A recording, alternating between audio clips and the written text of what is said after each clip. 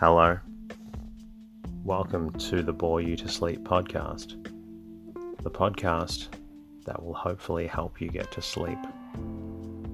I am going to read an open source book, one that is not particularly interesting, but one that is hopefully boring enough to get you to sleep. Tonight's readings come from The Old Printer and the Modern Press, written by Charles Knight and published in 1854. It looks at the progress of the press and the English language in relation to its day. I'd like to thank you for listening to the podcast, and I hope it helps you fall asleep. My goal is to help people get a good night's rest everywhere, and I hope it helps you. Before you start feeling drowsy, it would be amazing if you were able to leave a comment and rating in your podcast app. It really does help me bring out more episodes to people who need a good night's rest. You can also say hello or support the podcast at boreyoutosleep.com. In the meantime, lie back, relax, and enjoy the readings. The Old Printer, Chapter 1. In the first book printed in the English language, the subject which was the histories of Troy, William Caxton, the translator of the work from the French, in his prologue or preface, says by way of apology for his simpleness and imperfectness in the French and English languages. In France, I was never, and was born and learned mine English in Kent, in the Weald, where I doubt not is spoken as broad and rude English as in any place of England.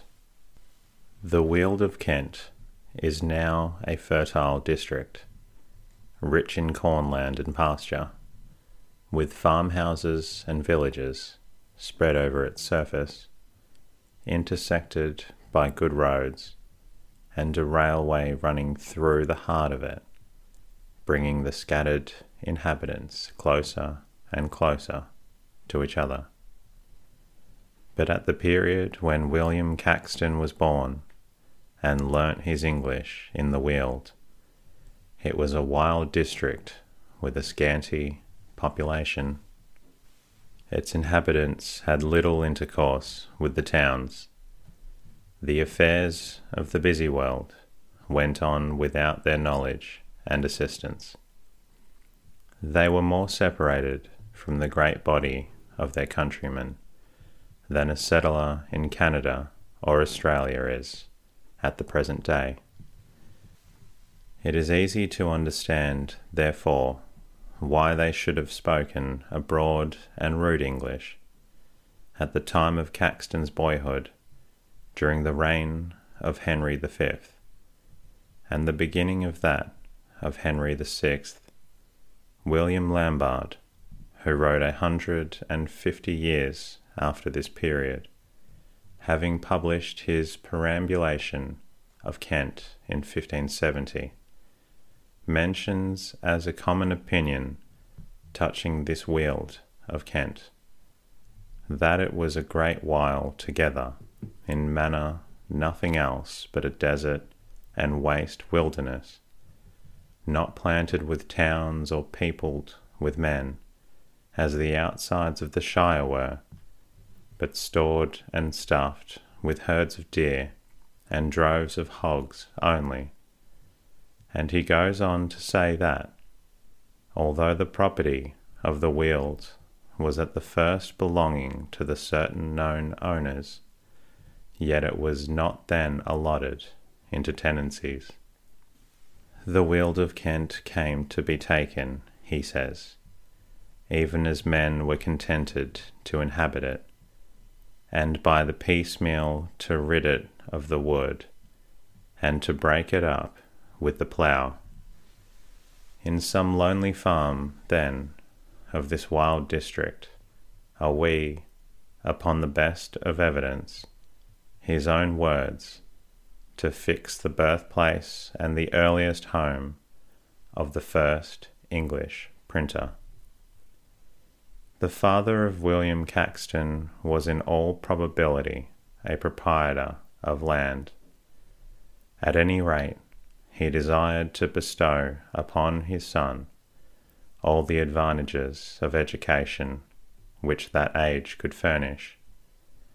The honest printer, many years after his school days, looks back upon that springtime of his life with feelings that make us honour the simple worth of his character. In his Life of Charles the Great, printed in 1485, he says, "I have emprised and concluded in myself to reduce this said book into our English, as all along and plainly ye may read, hear, and see in this book here following, beseeching all them that shall find fault in the same to correct and amend it, and also to pardon me of that rude and simple reducing. And though so be there no gay terms, nor subtle, nor eloquence, yet I hope that I shall be understood, and to that intent I have specially reduced it, after the simple cunning that God hath lent to me, whereof I humbly and with all my heart thank him, and also am bounden to pray for my father and mother's souls, that in my youth sent me to school, by which the sufferance of God I get my living, I hope truly, and that I may do so and continue, I beseech him to grant me of his grace, and so to labour and occupy myself virtuously, that I may come out of debt and deadly sin, that after this life I may come to his bliss in heaven." Caxton seems to have the rare happiness to have had his father about him to a late period in his life. According to a record in the accounts of the churchwardens of the parish of St. Margaret's, Westminster, in which parish the first printer carried on his business, it appears that one William Caxton, who is conjectured to have been the father, was buried on the 18th of May, 1480. Some time before the period of Caxton's boyhood, a great change had taken place in the general system of education in England. In the time of Edward III, about half a century before the period of which we speak, the children in the grammar schools were not taught English at all. It was the policy of the first Norman kings, long continued by their successors, to get rid of the Old English or Saxon language altogether, and to make the people familiar with the Norman French, the language of the conquerors. The new statutes of the realm were written in French, so were the decisions of the judges, and the commentaries on the laws in general. Ralph Higden, in a sort of chronicle which Caxton printed, says children in schools against the usage and manner of all other nations be compelled for to leave their own language, and for to construe their lessons and their things in French. And so they have since Normans came first into England. Also, gentlemen can be taught for to speak French from time to time, and they rocked in their cradle, as can speak and play with a child's brooch, and unpladdish men will liken themselves to gentlemen, and delight with great business for to speak French to be told of. John de Trevisa, the translator of Higden's Polychronicon, writing some 40 years later, "This manner was much used before the Great Plague, and is since some deal changed. For Sir John Cornwale, a master of grammar, changed the teaching in grammar schools, and construction in French, and other schoolmasters use the same way now, in the year of our Lord 1385, the 9th year of King Richard II, and leave all French in schools, and use all construction in English. Wherein they have advantage one way, that is, they learn the sooner their grammar, and in another disadvantage, for now they learn no French, which is hurt for them that shall pass the sea." It was this change of system, operating upon his early instruction, which caused Caxton, as a translator, to be so diffident of his own capacity to render faithfully what was before him out of French into English. Indeed, from his earliest youth to the close of his literary career, the English language was constantly varying through the introduction of new words and phrases, and there was a marked distinction between the courtly dialect and that of the commonalty.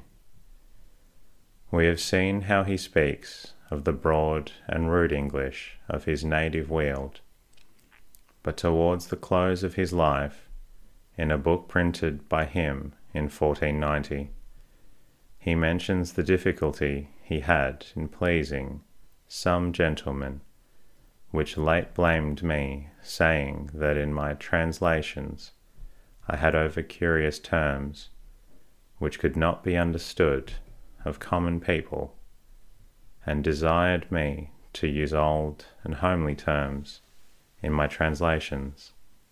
And fain would I satisfy every man, and so to do, took an old book and read therein. And certainly the English was so rude and broad that I could not well understand it. And also my Lord Abbot of Westminster did show me the late certain evidences written in Old English, for to reduce it into our English now used, and certainly it was written in such wise that it was more like to Dutch than English. I could not reduce nor bring it to be understood. And certainly our language now uses variety far from that which was used and spoken when I was born. For we Englishmen be born under the domination of the moon, which is never steadfast, but ever wavering, waxing one season, and waneth and decreaseth another season, and that common English that is spoken in one shire varieth from another, insomuch that in my days happened that certain merchants were in a ship in Thames for to have sailed over the sea into Zealand, and for lack of wind they tarried at Foreland, and went to land for to refresh them. And one of them named Sheffield, a mercer, came into an house and asked for meat, and especially he asked after eggs, and the good wife answered that she could speak no French, and the merchant was angry, for he also could speak no French, but would have had eggs, and she understood him not. And then at last another said that he would have iron. Then the good wife said that she understood him well. Lo, what should a man in these days now write, eggs or iron? Certainly it is hard to please every man, by cause of diversity and change of language. For in these days every man that is in any reputation in his country will utter his communication and manners in such manners and terms that few men shall understand them. And some honest and good clerks have been with me, and desired me to write the most curious terms that I could find. And thus between plain, rude, and curious, I stand abashed. But in my judgment, the common terms that can be daily used be lighter, easier to be understood than the old and ancient English. In these days, when the same language with very slight variations is spoken from one end of the land to the other, it is difficult to imagine a state of things such as Caxton describes, in which the common English, which is spoken in one shire, varieth from another, and there was a marked distinction between plain terms and curious terms. Easy and rapid communication, and above all the circulation of books, newspapers, and other periodical works, all free from provincial expressions, have made the over-curious terms, which could not be understood of common people, more familiar to them than the old and homely terms, which their forefathers used in their several countries, according to the restricted meanings which they retained in their local use. When there were no books amongst the community in general, there could be no universality of language. Of this want of books, we may properly exhibit some details, chiefly to show one of the most remarkable differences which the lapse of 4 centuries has produced in our country. We shall find it, we think, a more agreeable as well as more instructive course to look at the general subject of the supply of books in connection with the orders of people who were to use them, rather than presenting a number of scattered facts to exhibit the relative prices and scarcity of books in what was called the Middle Ages. We will first take the clergy, the scholars of those days. The mode in which books were multiplied by transcribers in the monasteries is clearly described by Richard de Bury, Bishop of Durham, in his Philobiblion, a treatise on the love of books, written by him in Latin in 1344. As it is necessary for a state to provide military arms, and prepare plentiful stores of provisions for soldiers who are about to fight, so it is evidently worth the labour of the church militant to fortify itself against the attacks of pagans and heretics with a multitude of sound books. But because everything that is serviceable to mortals suffers the waste of mortality through the lapse of time, it is necessary for volumes corroded by age to restored by renovated successors, that perpetuity, repugnant to the nature of the individual, may be conceded to the species. Hence it is the Ecclesiastes significantly says, in the 12th chapter, there is no end of making many books. For as the bodies of books suffer continual detriment from a combined mixture of contraries in their composition, so a remedy is found out by the prudence of clerks, by which a holy book paying the debt of nature may obtain a hereditary substitute, and a seed may be raised up like the most holy deceased, and that saying of Ecclesiastes chapter 30 be verified, The father is dead, and as it were not dead, for he hath left behind him a son like unto himself. The invention of paper, about a century and a half before Richard de Bury wrote, and its general employment instead of vellum for manuscripts in ordinary use, was a great step towards the multiplication of books. Transcribers necessarily became more numerous, but for a long period they were wholly belonged to the monastic orders, and the books were essentially for the use of the clergy. Richard de Bury says, with the most supreme contempt for all others, whatever be their rank, laymen, to whom it matters not whether they look at a book turned wrong side upwards, or spread before them in its natural order, are altogether unworthy of any communion with books. But even to the privileged classes he is not sparing of his reproach as to the misuse of books. He reprobates the unwashed hands and the dirty nails, the greasy elbows leaning upon the volume, the munching of fruit and cheese over the open leaves, which were the marks of careless and idle readers.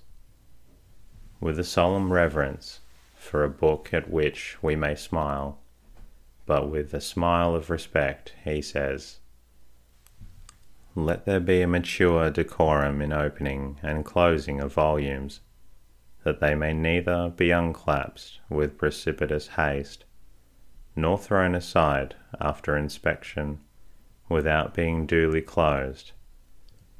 The good bishop bestowed certain portions of his valuable library upon a company of scholars residing in a hall at Oxford, and one of his chapters is entitled A Provident Arrangement by which books may be lent to strangers, meaning by strangers students of Oxford not belonging to that hall.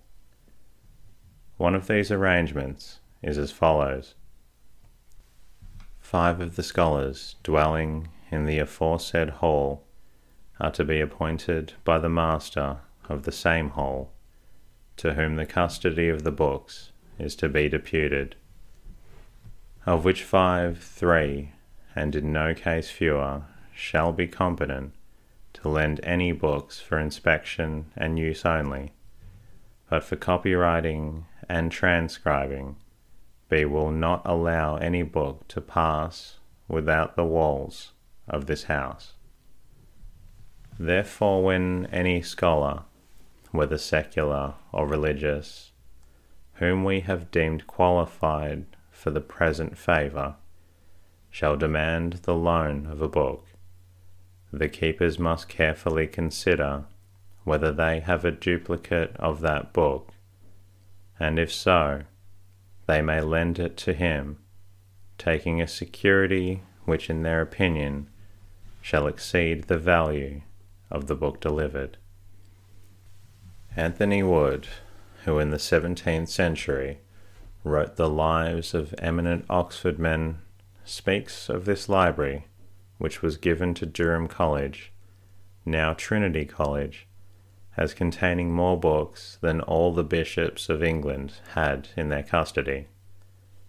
He adds, after they had been received, they were for many years kept in chests, under the custody of several scholars deputed for that purpose. In the time of Henry VI, a library was built in that college, and then, says Wood, the said books were put into pews or studies, and chained to them. The statutes of St. Mary's College, Oxford, in the reign of Henry VI, are quoted by Warton in his History of English Poetry, as furnishing a remarkable instance of the inconveniences and impediments to study which must have been produced by a scarcity of books.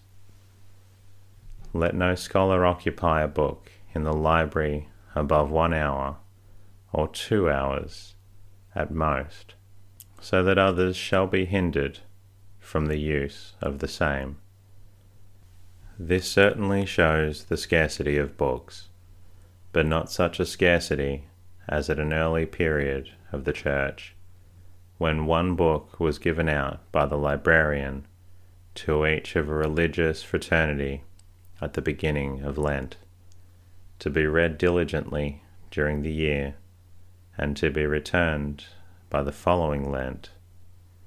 The original practice of keeping the books in chests would seem to indicate that they could not be very frequently changed by the readers, and the subsequent plan of chaining them to the desks gives the notion that, like many other things tempting by their rarity, they could not be safely trusted in the hands of those who might rather covet the possession than the use. It was a very common thing to write in the first leaf of a book, "Cursed by he who shall steal or tear out the sleeves, or in any way injure this book." We have abundant evidence, whatever be the scarcity of books as compared with the growth of scholarship, that the ecclesiastics laboured most diligently to multiply books for their own establishments. In every great abbey there was a room called the scriptorium, where boys and novices were constantly employed in multiplying the service books of the choir, and the less valuable books for the library, whilst the monks themselves laboured in their cells upon Bibles and missals.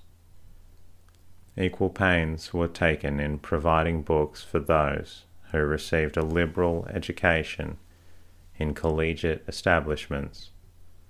Warton says, at the foundation of Winchester College, 1 or more transcribers were hired and employed by the founder to make books for the library.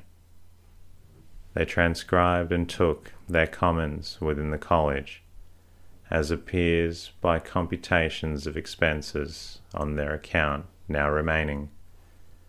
But there are several indications that even kings and nobles had not the advantages of scholars by profession, and possessing few books of their own, had sometimes to borrow of their more favoured subjects. We find it recorded that the prior of Christ Church, Canterbury, had lent to King Henry V the works of St. Gregory, and he complains that after the king's death the book had been detained by the prior of Sheen. The same king had borrowed from the Lady Westmoreland 2 books that had not been returned, and a petition is still extant in which she begs his successors in authority to let her have them back again. And that concludes tonight's readings. I hope you're feeling drowsy, and if you're not, please feel free to listen to another episode. I look forward to bringing you another episode very soon, and in the meantime, good night.